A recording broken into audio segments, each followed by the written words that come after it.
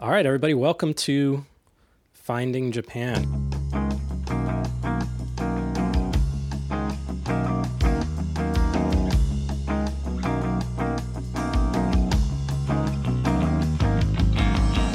I don't even know what episode this is. What episode is this, Terrence? I forgot to check that too. But hey, we're here, and this is the longest running Japan podcast in the world. We're going to say it. We think, yeah. We were talking about that the other day, weren't we? I was writing a bio, and I wanted to begin including some of these extra projects in there. And I'm like, all the greats are gone. And so far, this is the only one that's still here. Yeah, we had Tokyo Calling, Hero from Japan, the old Kobe Beef Show. Kobe Beef Show, yep. Yeah. You could easily reclaim that title if you just push out a Kobe Beef Show episode. That is true. I've thought about it. I have mixed feelings about it, but yeah. We'll need to get your back catalog back in order, though. I remember we went through it and we tried to find all those episodes a while ago. Yeah, I'm going to have to do some hunting. Occasionally people ask about it, so I should do some hunting for some back catalog and then figure out a cool way to kind of bridge those to like modern new episodes. And still keep the old format, but modernize it a little bit. Just, yeah. Absolutely. So this is episode 83. Certainly not the most prolific podcast, but probably what we think is the longest running. So if we're wrong, we're more than happy to cede that title to someone more deserving. So let us know if you're listening and you realize we're not the longest running. Yeah, but I realize, man, there are like successful podcasters out there, and they'll say things like, been podcasting since 2010. And I'm like, no. We were podcasting way back in the dark ages. Like, that was the Wild West of podcasting. Podcast Alley, the website that had like the top 100 podcasts when there were only like 100 podcasts. I remember that, yeah. Oh, man. I miss those days. We're totally going off track from our main topic, but this is really cool because we haven't done a joint podcast in a long time. I was just going through my 1Password, right? Because I store all my passwords in there, and there's a ton of stuff in there that's really old. So I'm like, let's go through some of the stuff that's old. I was going through accounts I created in 2004, 2005, and a lot of it was old podcasting technology sites that are no longer around. Do you remember Odeo? I couldn't come up with the name, but I knew, I wanted to say that too. Yeah. So I still had one of those accounts. I still had a whole bunch of old stuff, and I had to go through and delete. It was a trip down memory lane, man. It was amazing. Oh, nice. But we're not here to talk about productivity today. What are we here to talk about? We're here to talk about what is probably my favorite book of all time, a piece of Japanese literature. One of the most famous Japanese books. It is Snow Country by Kawabata Yasunari. So before we get into what this book is about, a little bit of history. So Terrence, we've known each other for an awful long time, more than 10 years. And yeah. I think you've told me about this book about once a year since I've known you. And it's funny because you're always like, hey, have you read Snow Country yet? I'm reading it again. And I think you've got a little bit of obsession with this book. Why don't you clue our listeners into your obsession with this book? So back in maybe late high school, it might have been by college, I basically did Japan studies or Japanese studies, not just language, but Japanese culture and literature. Right. And I can't remember exactly when I first read it, but once you start learning about Japanese literature, Kawabata is like one of the most famous Japanese writers of all time. So his most famous book was Snow Country. So I think I read it in English then. And, I remember really liking it. And I just remember it was, I don't know how to say, it was like deeply familiar in a Japanese sense, but also very almost alien and just really struck a chord with me. We'll get into it later. It's not an exciting book. It's not, it's not action packed. There's not a twist. It's not a Tom Clancy novel. No. But it just really stuck with me. And I remember as I was learning to read in Japanese, I could speak Japanese for a while since I was a kid, but I couldn't really read Japanese. One of the books I wanted to read was Snow Country because I had read it in English and enjoyed it. And I remember finally getting a Japanese copy and slogging through it. It's not a thick book, and it took me forever. And it was so opaque and vague. And I think I understood maybe 50% of it. and some of it I just kind of flew through. And then, even though I read it up to that point 2 times, once in English and once in Japanese, it just really stuck with me. So every year, not every year, but every couple of years, 3 years, I'll just be like, you know what, I'm going to read this again. And I just start to slog through it again. And I just really find the Japanese to be beautiful. I often forget plot points. I can't remember who was where, what was when. Right. But I just, the feeling of the words and the descriptions, and just this feeling like, I love it when you read something and you go, this guy's a master. Maybe a lot of like English speakers might feel that way when they read something by Hemingway. You know, they talk about the facility with language. Like it's a, you know, he's painting the Sistine Chapel in words. Like it's, I mean, I'm not a writer, so, you know, I can just only be impressed by it, but it's just so impressive. The way those English language books are, a way a Hemingway book is, or a way I really like All the King's Men is one of my favorite books. Like just that. I've never read that. Yeah, it's a great political novel. It's a great book, but just the Gotta put that on the list, skill I guess. with language. Yeah. So what always fascinated me about this book, because it would come up in our conversations every couple of years, so that makes sense now that you were rereading it often. But you also own many copies of this book, so I understand. That's a good point. Yeah. So I think if I include, This is I where have the an obsession English comes copy. in. Yeah. I have an English language copy that I think is back home in the States. I have an English language Kindle copy. I have a Japanese language, like just paper book copy. And then I have a Japanese language Kindle copy. And then I have one more Japanese paper book copy because they recently came out with this series of classic Japanese novels, but the covers are all based on traditional Japanese tenugui, which are hand cloths. And they have these like beautiful traditional Japanese patterns. And they put these patterns on the cover. Japanese paperback books come with like a separate cover. The cover's not built in. There is a built-in cover, but there's an outside cover. The way American hardback books have that jacket.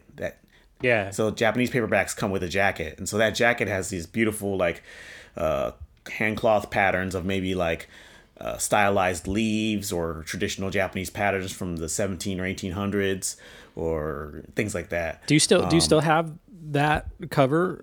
You should take a picture of it. We'll put it up on the page. I'll take a picture of my cover, and you can take a picture of yours. We'll put it up. Well, I've purposely kept it in good condition. Nice. And yeah, I have several books from this series because other books by other authors are also in this series and also have these covers. So yeah, I think I even sent you a picture. I took a picture a while back and sent it to you, but I can take another one and we'll post it somewhere. Let's do it. The English version is also very short, so if you are interested in this book and looking for a quick read, I'm looking at it now. My version is 175 pages in English, and it's quite. The pages aren't very dense, so you can easily get through it in a weekend.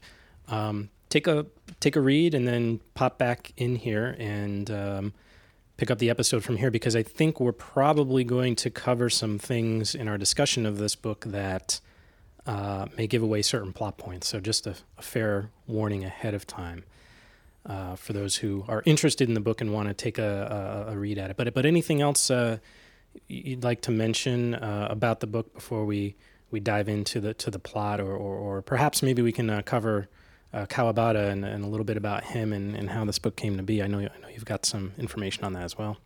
Yeah, let's talk a little bit about Kawabata.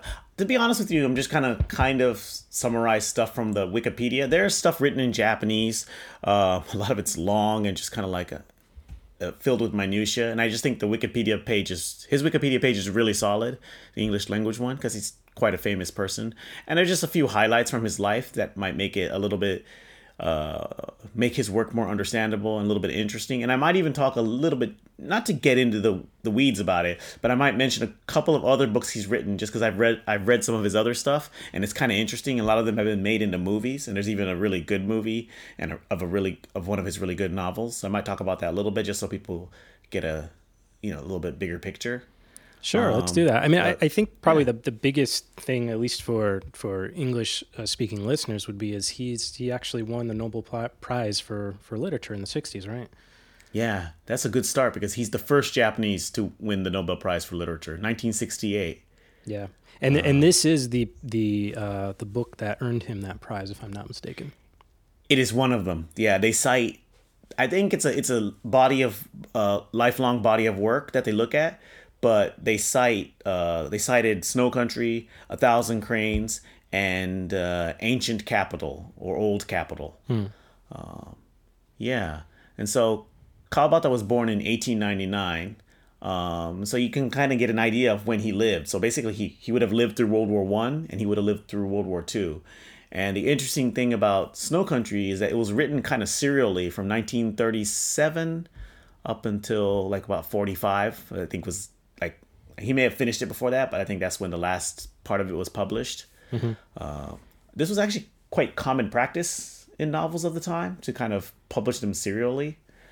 So it was not published as a complete work initially. It was published in sections. Because I know the English portion of the book as well is divided into part 1 and part 2. Is it similar in Japanese? I think so, but I think he probably wrote it even in smaller bits than that. Yeah. But I'm looking at the Japanese copy, and actually, no, I don't see the part 1, part 2 split in the Japanese copy. So it may have been more on the little chapters that it may have been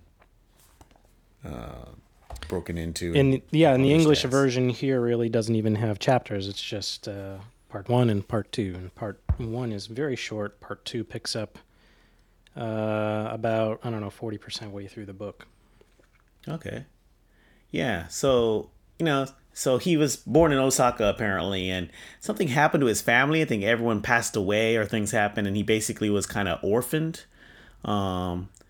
But he eventually moved to Tokyo and go to Tokyo Imperial University, and just started becoming a writer. And I think he did a lot of shorter works in literary journals and things like that. What he's kind of famous for, as far as like with his peers, is that he's one of the founders or one of the people in what the Japanese call the Shinkankaku-ha, which means like new, sometimes it's mistranslated as neo-impressionism, but it's a little bit more like new sensations or new perceptions. And I don't know a lot about it.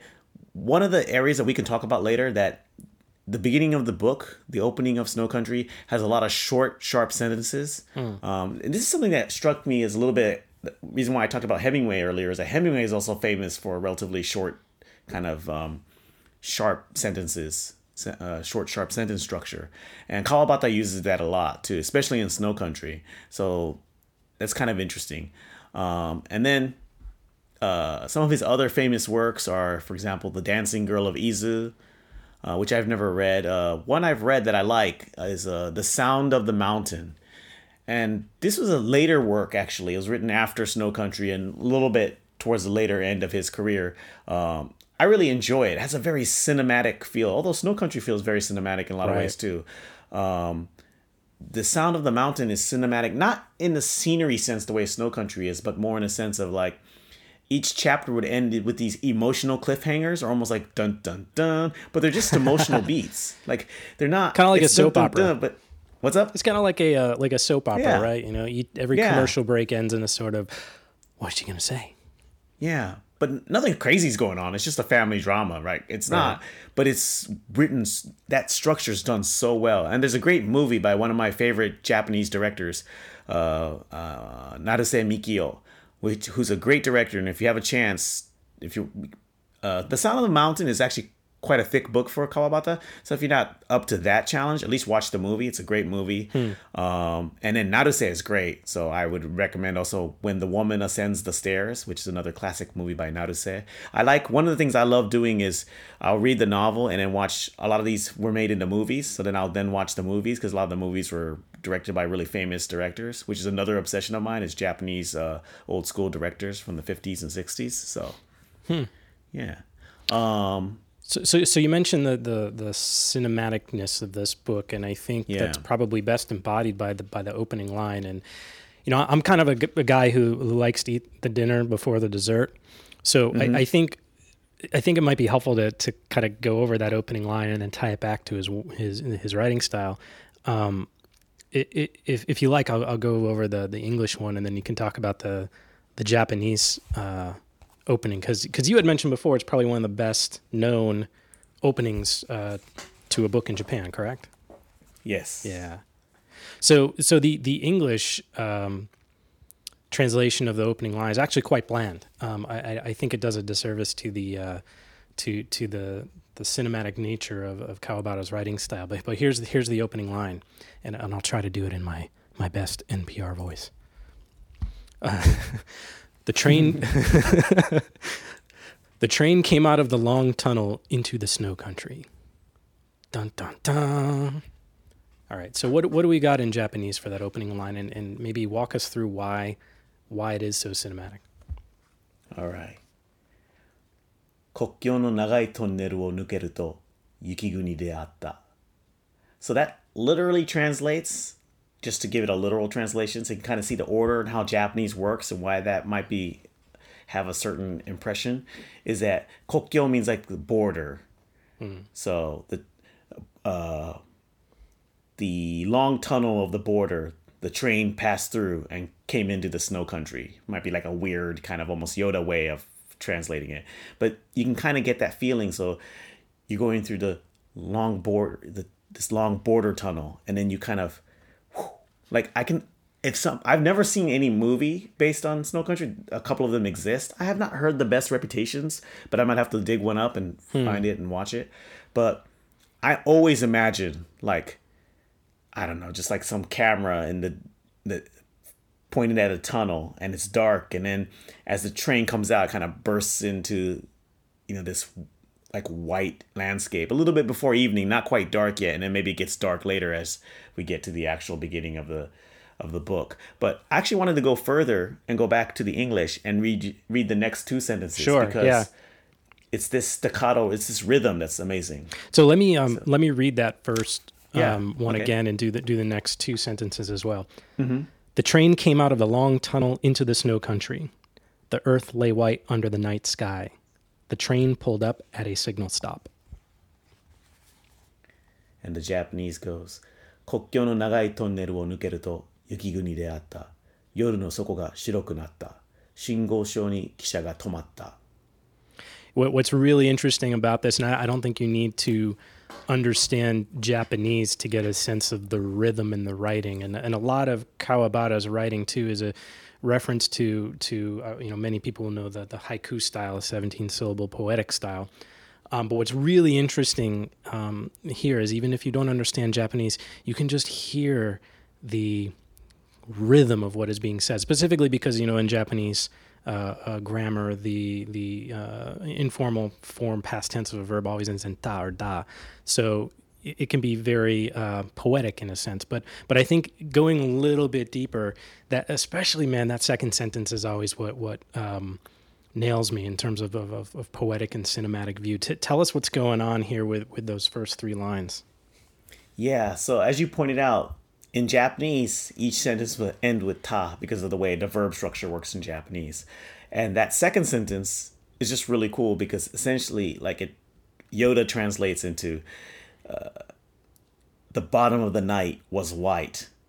Or no, the bottom of the night became white. Right. So basically the night just melted into the white snow. Mm-hmm. And I think, is it Edward Seidinger is the translator? Yep, Seidensticker. Seidensticker. I think he does a great job. It's a well-known translation, has a great reputation. He does do a good job. I think the earth lay white under the night sky, which is not a direct translation, but I think attempts to capture the cinematic nature of his writing. Yeah, and so I just think he does a great job, but it's not the same. There are some things in Japanese that just work towards this style. Like, I guess for it to be translated more directly into English based on the Japanese would make it maybe sound a little over dramatic or even a little bit ridiculous and venture a little too much into Yoda land. So I think, that's why, Seidensticker made the right choice to just bring it into English and, make it literary for the English language. Yeah. So I don't think we've given anything away about the book yet. But yeah, the opening line, the opening paragraph at least is quite famous, and I think a good summary of what we're going to expect in this book and with the writing.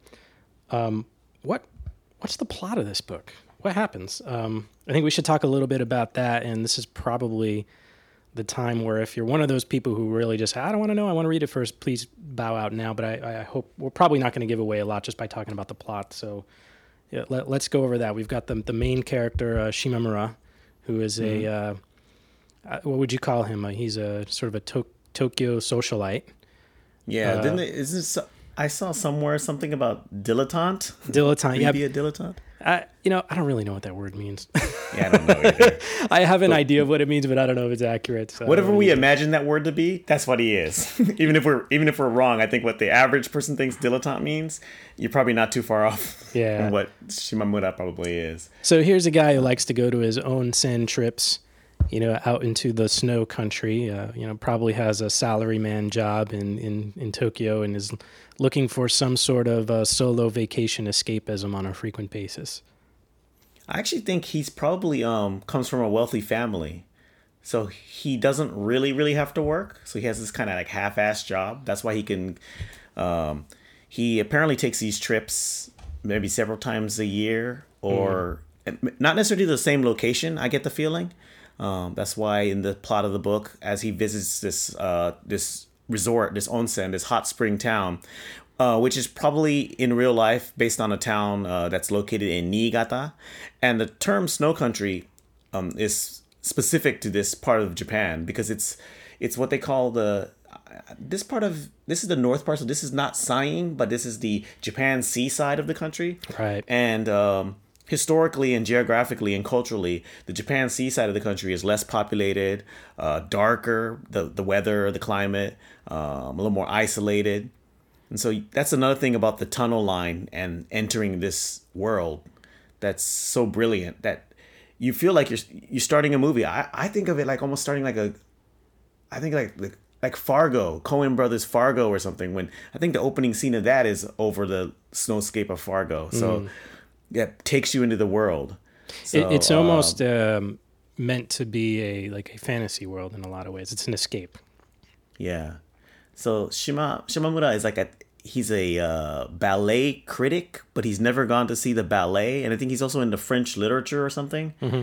And he writes reviews or does some kind of journalistic / half academic kind of work, and takes these trips several times a year.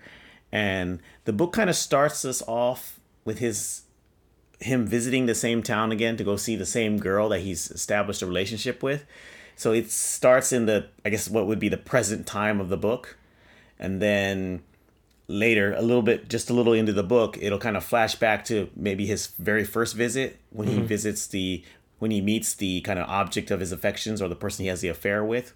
One of two women in this story, which is Komako, who is a geisha in this town. And the one thing to be careful with Western audiences about geisha is that the geisha that you classically hear about, like in Kyoto and in very famous tea houses, 99% of the time, these women are not prostitutes, just to make that clear. But geisha in regional areas who are not as the level of their level as geisha is not as high, it's not as prestigious. There is a blurred line between women who entertain at banquets by serving alcohol, singing traditional songs, playing games with the customers, and also having sexual relationships with the customers at times. Right. So I think that understanding that geisha doesn't equal prostitutes, but it can cross into that. There's another thing about Kawabata's kind of vague style of writing that is such a great representative of the vague aspects of Japanese culture, where Japanese aren't as caught up on creating clear lines between things as we might be in a more Western society or Western point of view. Right. So that's an interesting part of the book. And then, so I mentioned Komako, but there's actually one more woman. And why that's important is because right after the book describes entering the snow country, it's a scene of Shimamura in the train sitting kind of kitty corner or diagonally across from, kind of behind and across from this woman he can see her reflection in the window and knows that she has this sick man with her that she's taking care of, and kind of, I think, holding his head on her lap. And he's fantasizing and looking at her and thinking about her. And that kind of starts his re-entry into the back into this snow country. It's And it's actually the first resort. female character that's introduced in the book, Yeah. yet not the one that's primarily focused on until later in the book. Yeah. It's very interesting. So we have it's a, can we call it a love triangle? Maybe, I don't know. Not really, because I don't know if there's a relationship between Yoko and Komako. It's not clear. But it is about a man who's making these visits, and as you mentioned in the book, it starts off with probably one of the middle visits, and then it goes back and revisits the first time he had been there, and then the latter half of the book is really focused on the last time he's there. Yeah, it you kind of assume comes that it's back to the last time. present of the book. Yeah. Right. Okay, so that's interesting. I think we've sort of painted the plot arc here. The book is about, it really, I would say, musing and exploring the relationship of that type of nature. And as you mentioned, these geisha are not typically prostitutes, so it's not meant to be a pretty woman type scenario going on here. However, it is interesting to note that the book does mention that Shimamura does have a family in Tokyo, including children. So this also, I think, sort of plays a part of the Japanese not clearly defining lines in terms of relationships or fidelity or infidelity. And other than some oblique references to his family or his wife in Tokyo, it's really not talked about. So it really is, I think, kind of gives more weight to the sense of this is meant to be a fantasy or escape type story. From my point of view, I think that's kind of how it's looked at. And I think a reader in Japan would probably view it as the same way and take it as a given that, okay, this is, we're going to go through Shimamura's, side hustle here. Yeah, I it's a lot of these oblique references, vaguely hinted at things, even things that should be more direct when you're talking about an affair, such as just plain sex, is very kind of, there are no explicit scenes of Shimamura and Komako having sex. Right. We actually talked about that, right? It's very hard to nail down like even how many times they copulated during the book. Yeah. There are some very like erotic depictions. Shimamura early on, after seeing Komako again, like touches her hand and rubs it in this way that that very much alludes to digital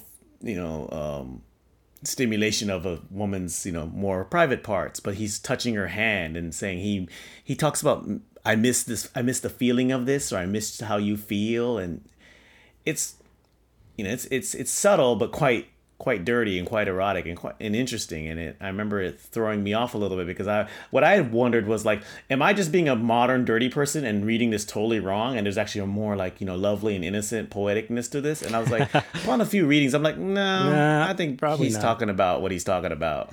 I think what's interesting is as a reader of purely the English translation, I have not read the Japanese translation, though. Side note, that is maybe a life goal of mine. To try to do that at some point. But I think in reading the English version of this book, it's very difficult, even in English, and perhaps more so because of the vague nature of Japanese language in general. And then you're probably losing a little bit through translation and Side and Sticker. Great translation, I believe.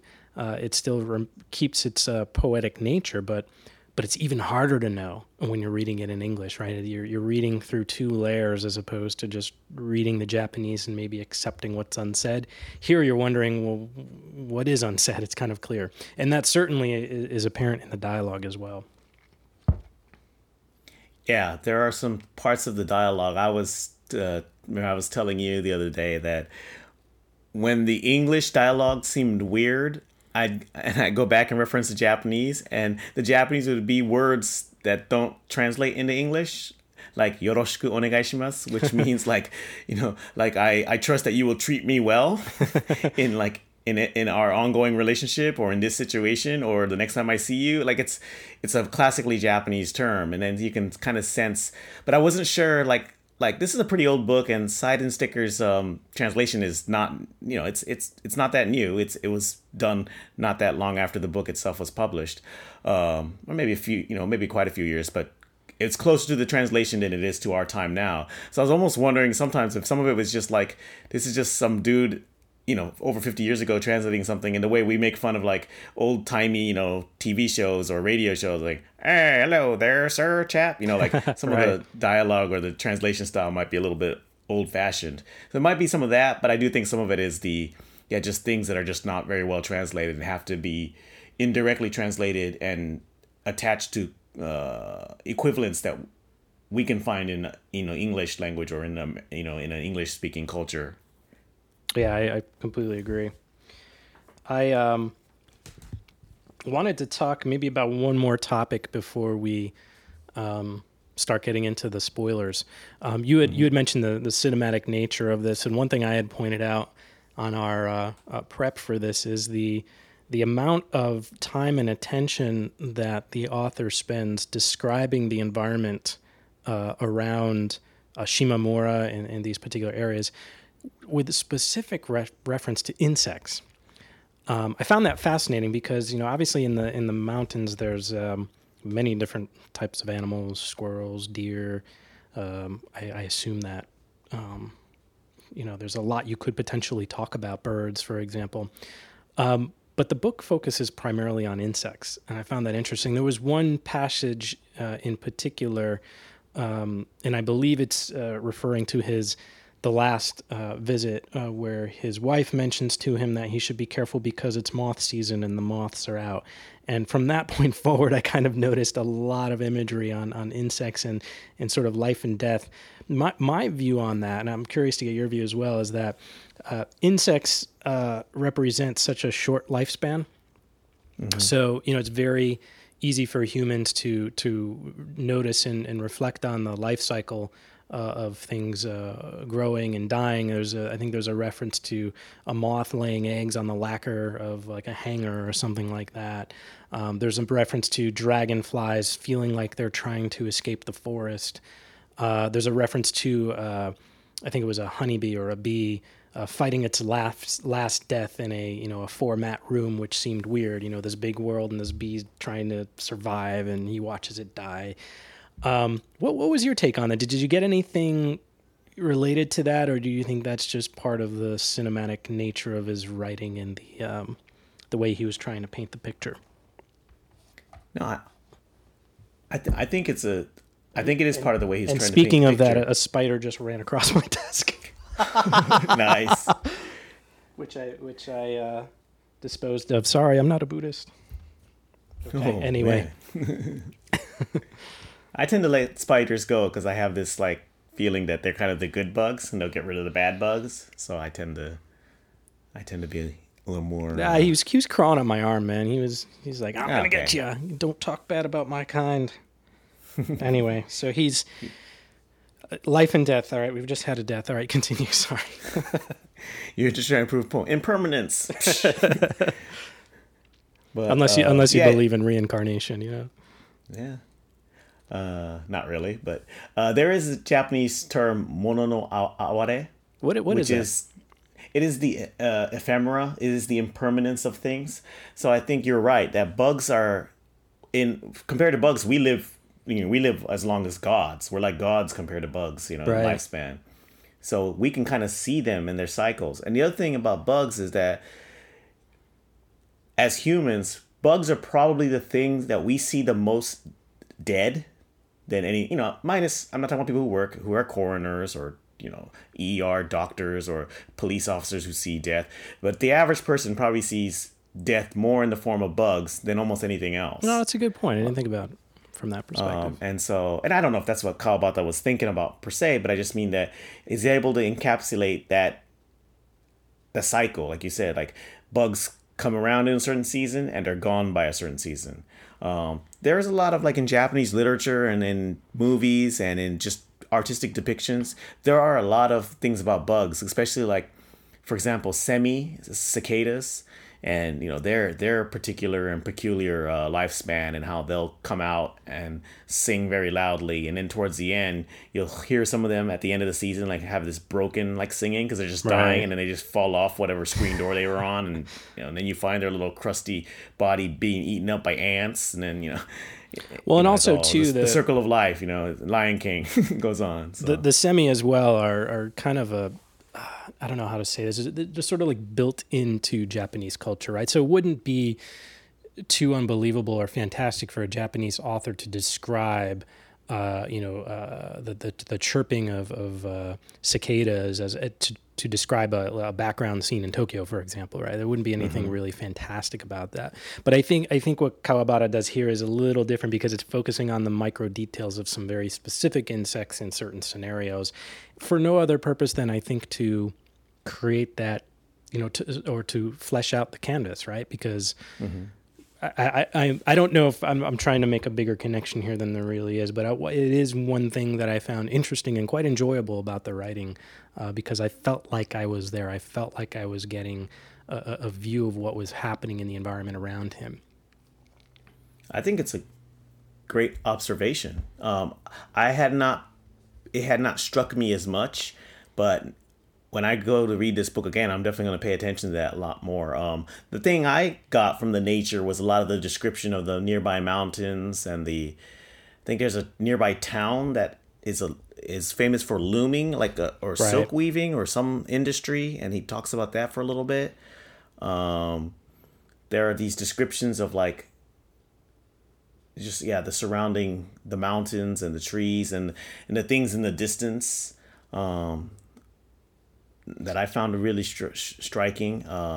It's been a little while since I've last read the book, so I can't quite remember good examples, and I didn't have a chance to really go through that because it just kind of weaved throughout the book. But those kind of things really struck me. Yeah, the mountains were almost like timekeepers.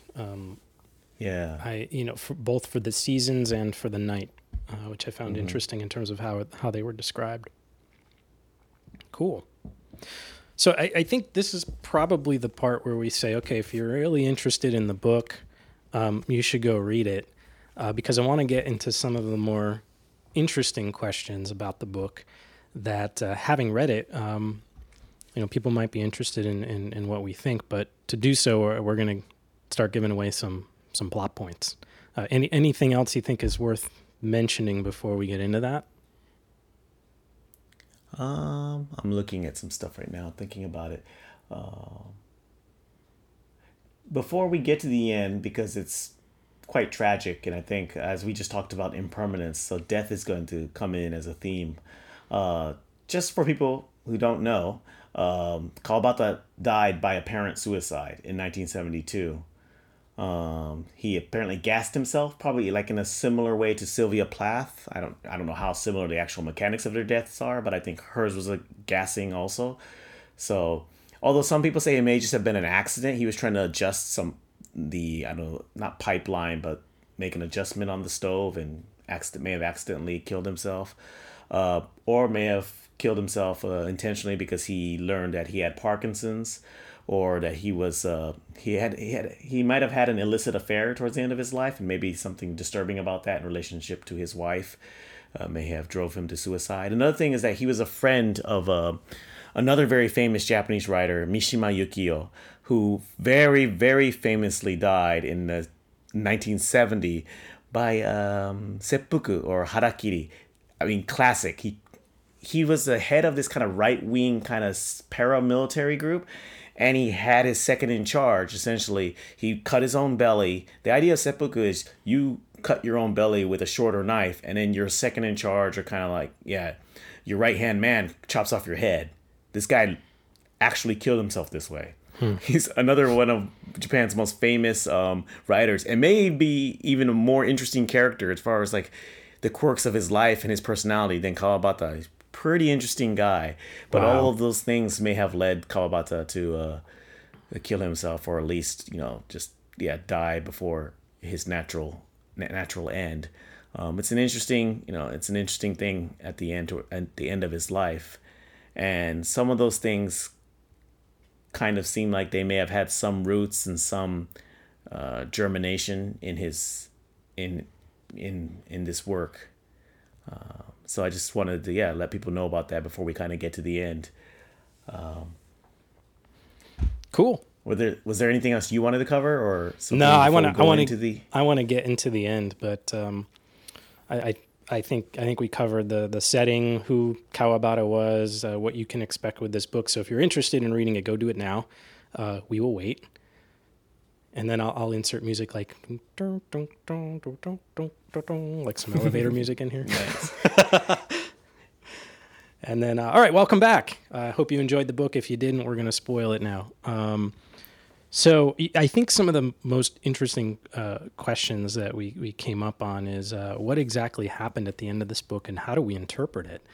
I think we've got a couple of paragraphs to discuss here as well, but let's talk about what happens in the end. So Shimamura and Komako are sort of having this passionate, dysfunctional relationship that Shimamura is slowly starting to realize how dysfunctional it may be and how he may never be able to truly be happy, right? Because I think he kind of realizes that though he likes Komako and there's something there, it's not something that's sustainable. And there's many different passages associated with that.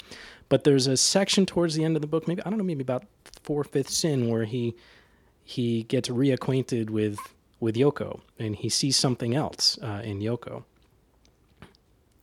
Yeah, one of the things about Shimamura and Komako's dysfunctional relationship is that several times throughout the book, Komako stumbles into his room like blasted drunk and seems to emotionally need more than Shimamura can give. And on one level, it should be, and I think is smart enough to realize that, but not mature enough to truly like face that reality and either do something about it by, totally leaving him or maybe pressing her case more. So you just get these cycles of these, like you mentioned, like her craziness, her manicness, her just sudden like outbursts against him, and then she passes out or runs off or something. And I think he does love her, or he does care for her, he has feelings for her, but maybe at some point it's not said directly, but he might be getting a little tired of her craziness, and so he reconnects with Yoko. I think it has to do with visiting the grave of the fiance who Yoko was taking care of, who passed away. And I think at some point in the spring, one of the springs that come up in the book, Yoko was already there visiting the grave, and I think Komako and Shimamura show up too by accident, and there's a little bit of a connection there. And this was apparently Komako's fiance as well, right? Who Yoko at some was point, taken maybe earlier, care of, but she says that he wasn't, or gets offended when it's mentioned that he may have been. Yeah, it's kind of weird there, but that's the connection between the deceased young man is the connection between Yoko and Komako, and I think Shimamura is just like kind of there adjacent, and then takes this like distant, almost like very kind of selfish, but just very self-absorbed personal obsession or view towards Yoko. But I don't think at any point really getting to truly know her or have any kind of true interaction with her. No, it doesn't seem so. And one of the themes that I had mentioned is, is Yoko an apparition? Was she even real? I think that's a little deep because there are some more concrete things that happen. But it almost seems like she's the girl he can't have, that he's not even sure he should pursue or if it would make sense. But there's certainly something enigmatic about her that gets introduced upon their meeting again. And I think that goes back to the opening lines in the book in the first part where he meets her, or he sees her on the train. And I even think in the English translation they use the word apparition, like he wasn't sure if she was real because he's looking at her reflection and she's kind of blending into the mountains as he's looking outside the train car. Mm-hmm. So, but then there's the fire, right? It's the town theater that catches on fire, which was also a silkworm spinning something, right? It was factory or storage. Yeah, like a giant, not granary, but one of those kind of, almost like a barn, but not for farm animals, but for the cocoons or the silk. Yeah. So production. So the reader is currently in this mode where they are watching Shimamura, Komako, and Yoko try to resolve this tension, and the tension and tension is building and building, and it's more of the relationship and sexual tension. And then this fire breaks out, and Shimamura and Komako are running towards the fire. And as they're running towards the fire, there's two things that are happening that are really interesting that I wanted to get your take on. The first is the dialogue between Shimamura and Komako, which is this dialogue about how we can help and no, you can't come, which goes back and forth for, I don't know, like maybe 4 or 5 times, where she runs off and he's like, okay, no, I can't go, but I have to chase her. So that's one line of interesting dialogue. And then the second is all the references to the Milky Way, which suddenly come in. The Milky Way hadn't been referenced in the book, and then suddenly start to make an appearance. What did you think of those two things as we're leading up to the fire? Yeah, I think if I remember correctly, Shimamura and Komako were already like having one of their like the relationship obviously starting to unravel and needs to come to an end. I think they're both trying to figure out their own way of ending it. Right. And I think they were hanging out together and not hanging out. They were together and having an argument or discussion about this when simultaneously in the town, I think alarm bells are rung and like smoke is coming from up in the distance. And I think a third party character kind of yells that the theater or that building is on fire.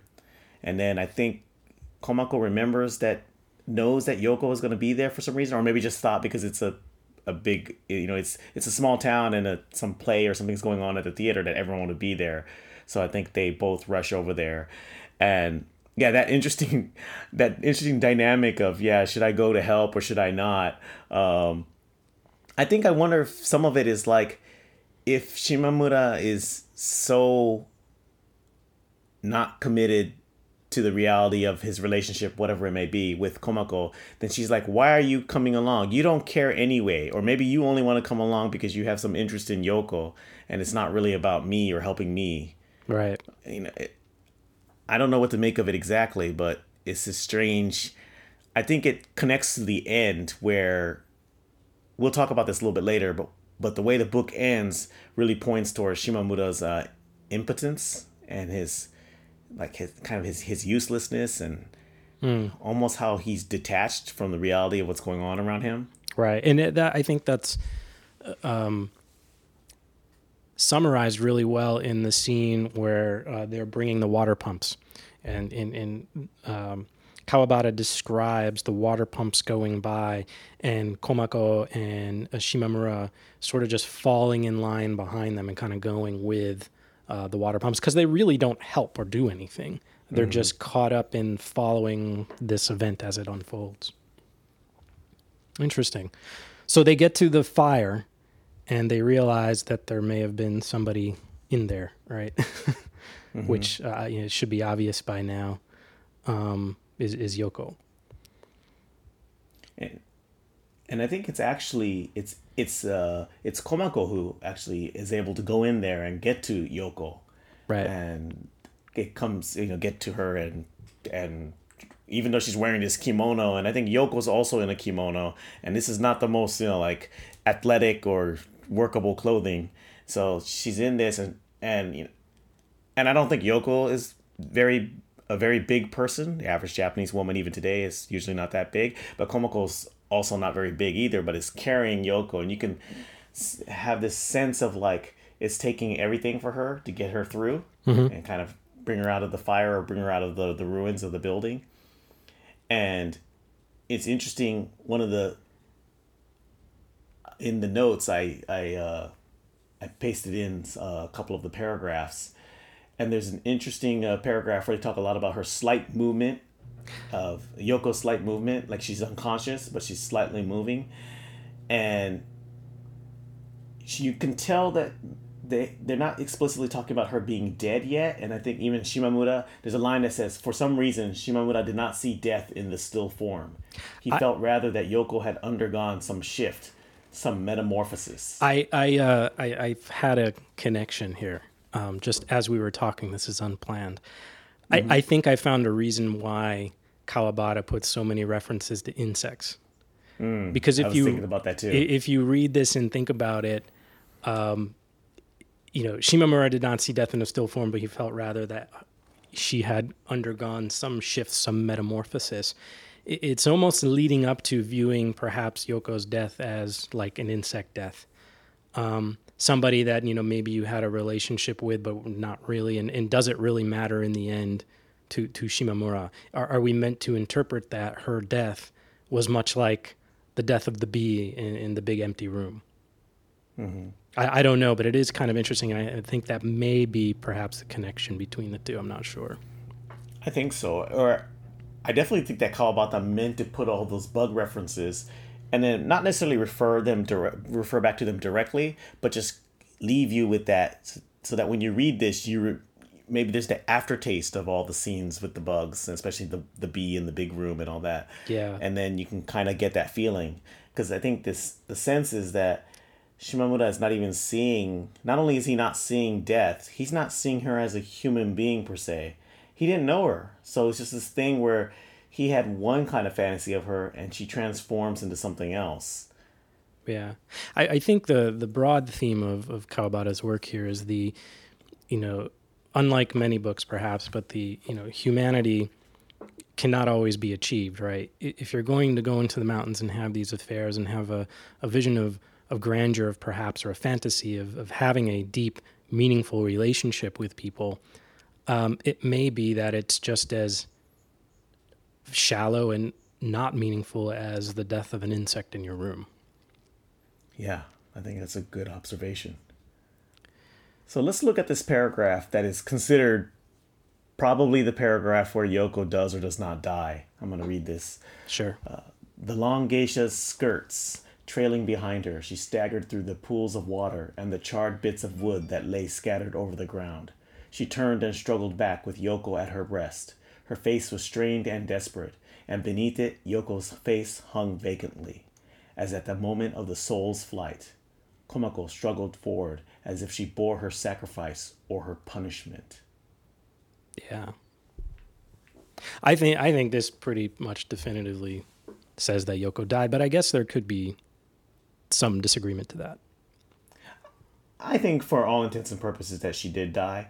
I think what's more important, and actually what's more signifying the death rather than the soul's flight or even the hanging vacantly. Even more than that, I actually think it's that Komako struggled forward as if she bore her sacrifice or her punishment. Right. Like, I actually think that's the sentence that really says, hey, this is kind of on you. You didn't kill her, of course, but, there's a part of you that's either making a sacrifice or you're being punished for your behavior. Maybe it connects, I don't know if it connects back to the fact that she may have been, that the deceased man may have been also her fiance, and she didn't really face that or take responsibility for that. I'm not sure, but there does seem to be some kind of penance that Komako seems to have to pay. And Komako really didn't have a lot of good things to say about Yoko. There was something in the book that referenced like how she was crazy, right? Komako would always refer to her as crazy, or including at the end, right? I think yes. What is the phrase at the end? Like Kigachigawa. It's a very Japanese woman style language, which is another thing that I wonder how it translates. But let me just read this Japanese just real quick, if I can find it right away. I'll read the English while you go. search for that. She says, this is right at the end. She says, keep back, please. He heard Komako's cry. This girl is insane. She's insane. That's Komako referring to Yoko. So again, this connects a lot to the fact that the Japanese language has a lot of emphasis on the end of sentences. And so this is not a verbal conjugation as much as it's I forgot what it's called in linguistics. It's those, a lot of Asian languages have it. In other words, it's emphases or words at the end that don't specifically have meaning, but add a certain weight or an emphasis or a certain, give you a certain feeling. And so the line is, konoko, kiga chigau wa, kiga chigau wa. And there's two things about this. One,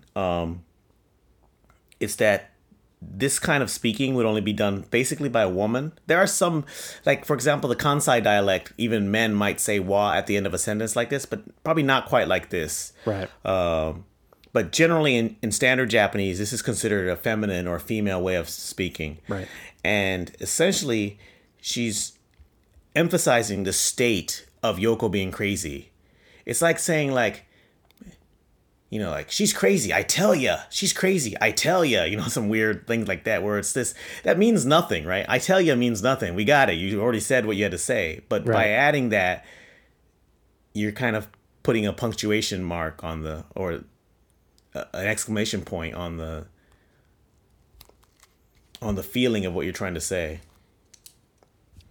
And the other funny thing about it is that Komako herself sounds a little crazy saying this. Like, it makes her sound crazy. Right. What a weird time to declare that.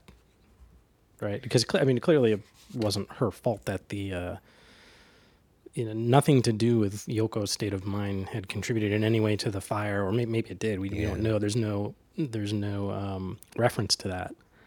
But I think it just goes to the fragile and tentative nature of the relationships that these three characters had. I think Yoko's also, not Yoko, Komako is also in a state of shock and denial. True. I think that's part of this too. Yeah, people say crazy things when they're in shock, so. Yeah. Which is funny. She's saying that her denial is to say that this woman's crazy, which is something like you said, that, as you had mentioned, that has kind of been her refrain throughout the books. I think she's drawing that back. At the same time, by doing that, she's showing that she's not in the most stable state, which is quite interesting. And in fact, Yoko, probably being dead, is the least craziest person of the three. Right. She's passed away, so which is interesting. So let's wrap it up here. I want to move to the last paragraph because we were trying to figure out what happened to Shimamura as well. Yeah. I wanted to cover this in English and Japanese because maybe we can unpack this here. So the very last paragraph of the book brings back some of the references to the Milky Way. Yeah, let's just mention that Shimamura has kind of been at a distance and like kind of coming up, like, he's been following Komako the whole time, but Komako went in and actually brought Yoko out, and Shimamura has kind of just been observing this. So this is as Komako is coming back with Yoko and Shimamura is there. It states, he tried to move forward, that half-mad voice, but he was pushed aside by the men who had come up to take Yoko from her. As he caught his footing, his head fell back, and the Milky Way flowed down inside him with a roar. That's some fantastic imagery to end a book with. It is a great ending.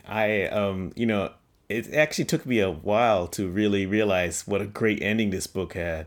I was always so focused on the beginning.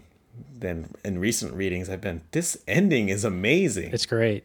And in a lot of ways, it's a mirror image of the opening, right? So the opening is the train coming out and the snow country landscape unfolding in front of the reader and assumingly Shimamura-san as well. And then at the end, it's the opposite, right? It's that wideness then flowing back into Shimamura. So what's the Japanese writing for that? So the Japanese goes, そういう声が物狂わしい駒子に島村は近づこうとして、陽子を駒子から抱き取ろうとする男たちに押されてよろめいた。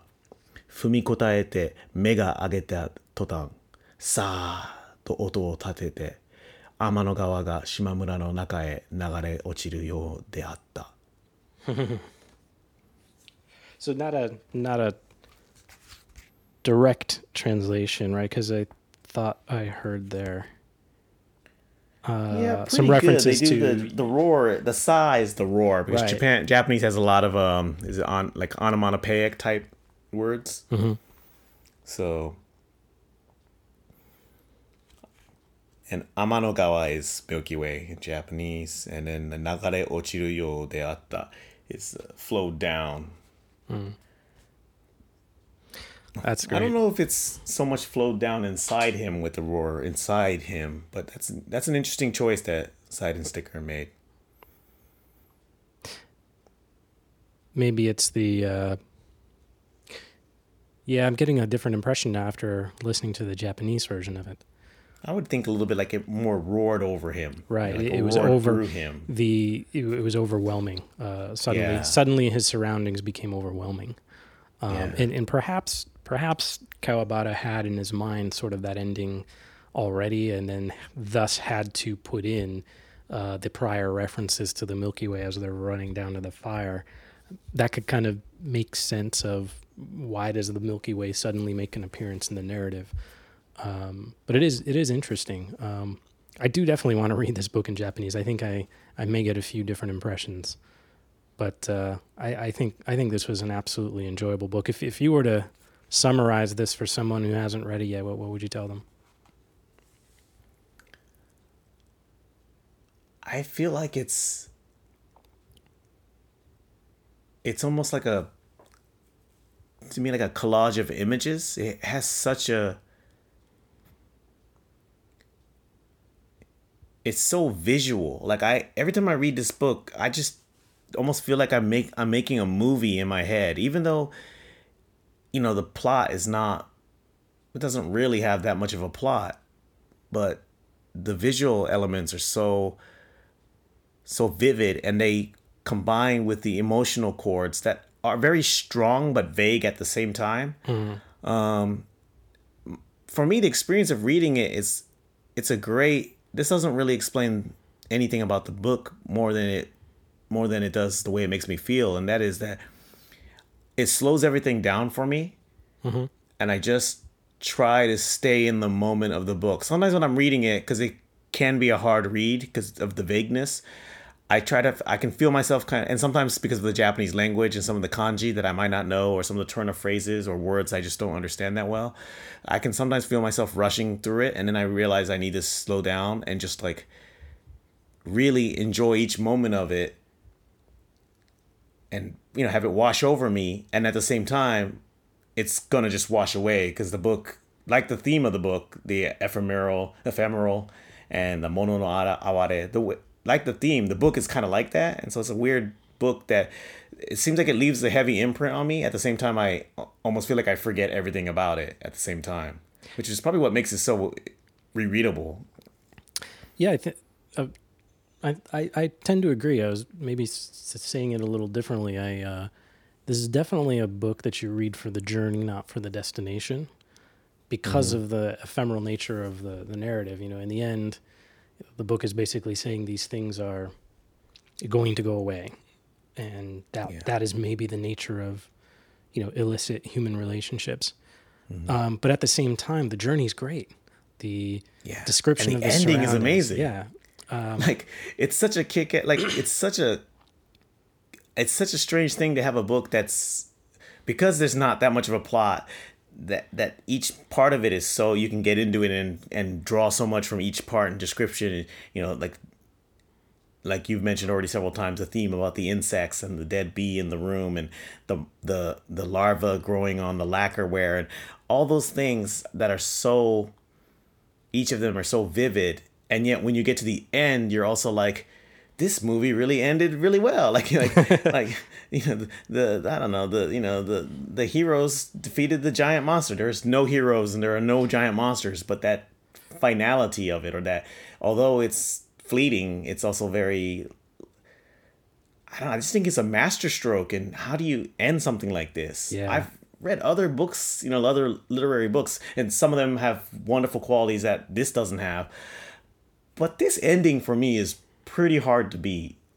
I think this is a book where it's a book you could enjoy many times reading both in English and Japanese, but would probably make a terrible movie. Apparently, yeah. Which is weird because I think it's so cinematic, but I think that might be within the confines of it being in my head and being a piece of literature and not actually a movie. It might make for good, Planet Earth type cinematics or cultural cinematics, but not. Yeah, I get what you're saying. The Yeah. cinematics wouldn't support a narrative arc that I think could support a feature film. Or it could perhaps, but I don't think a lot of people would view it positively in that light. I wonder who could do it. That's the thing. And it would be have to be an cool if art we film. It would have to be an art house film. It wouldn't be some sort of major motion picture. It would be interesting to. I might have to do some research and maybe like find like what is purported to be the best version or the most watchable version, and kind of check it out. And that would be a fun follow up, along with our follow up, that we might do in a month or two. Yeah, after absolutely. Other people might have read this or commented on this. So that's because, like I mentioned earlier, The Sound of the Mountain was made into a movie, and that's a pretty good movie. The book is better, and it's not Naruse's best movie, and the book is pretty better, but it's a pretty good movie. And that one, I can see it being more suited to being a movie. Well, this book, yeah, I would love to see it done. I would love to see some great director now take it, but I also wouldn't be surprised if it's a bit of a train wreck. It might ruin it, actually. Yeah, it wouldn't ruin the book for me. I would just wonder like how some of these images and themes could be portrayed. All right, so do you want to close this out here? Well, actually, I kind of want to.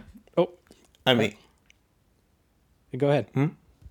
Well, this is something that, like you said, I mention all the time, and it's arguably my favorite book ever. So you heard a lot about it from me. So and it sounds like overall you had a positive impression. I did. My only criticism of the book was wholly due to myself, which is that I was conscious of the fact I was reading an English translation of a Japanese book. So I was analyzing the language perhaps more than I should have. And it initially required me to spend more time reading and rereading various passages. But towards the middle of the book, it sort of, you know how sometimes when you read a book, you almost have to get used to the author's writing style. And then as you get used to the writing style, you begin to understand what they're getting at when they use certain expressions or certain grammar structures. I found the same thing with this book. So initially I turned to Linda and I said, this book's hard to read. But she's like, is it in Japanese? I'm like, no, it's in English. But then I realized it's because of the way the sentences were structured. And once I wrapped my head around that, I was okay, and I wholly enjoyed it. So that was my only, I won't even say criticism, but experience. So if you're one of those people that just has difficulty transitioning to different types of writing styles, stick with it. I think you'll really enjoy it. And it's as we mentioned, it's definitely worth the price of admission, and the journey's great. So it is fortunately short, so it's worth, like, you're not going to feel like you're taking up all your time trying to get through it. You can pace yourself pretty slowly, and you'll still, even at the worst, at the end of the month, you'll get to the end. Like, this is not going to be, a 4-month journey of you slogging through a brilliant but 800-page book. So that's the wonderful thing about it. Even if it does feel a little difficult to, get the training wheels off and really find your balance. I think this falls under my category of some of my favorite things in the world, where I jokingly criticize them as boring.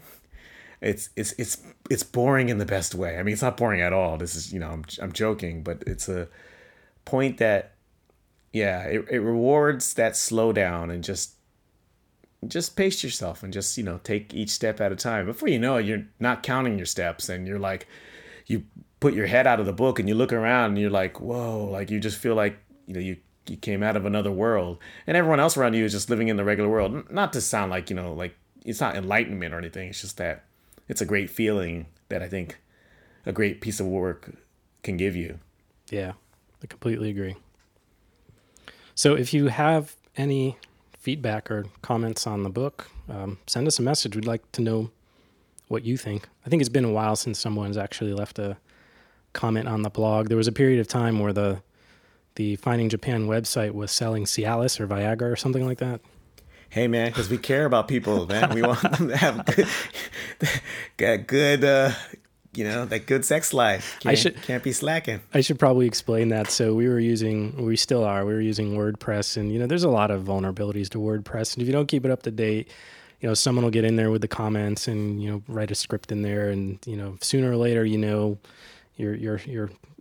hawking Cialis to people and you don't even know it. I don't think it affected people actually visiting our site, but they may have gotten a Chrome browser warning saying, "Hey guys, something's up with Finding Japan." But that's all been fixed. Everything is good, and you can go there and leave comments, questions. But we'd love to hear what you think as well after reading the book. Because again, I think we've talked about it many times, but I don't know anybody else who's read this book, and I'm going to begin recommending it to some of my friends. I may even donate my copy to either the library or give it to some friends who I know might enjoy it. Oh, nice. Yeah, I'd love to hear from the first timers, people who are like into literature but not necessarily like literature specialists and have read it before. And also love to hear from someone, maybe, if you have a degree in, it wouldn't be English literature, but it could be if you read a translation version. But if you have a degree in literature or this is your thing, we'd love to hear from you too, and how it can compare to certain trends in other great novels in other cultures or whatever background you can give. Because I like this book, but I'm by no means an expert in it. It's just like, it's something that I read and kind of vaguely forget, because I forget everything, and then read again and think is wonderful, and then forget, and then read again. And it's like, so.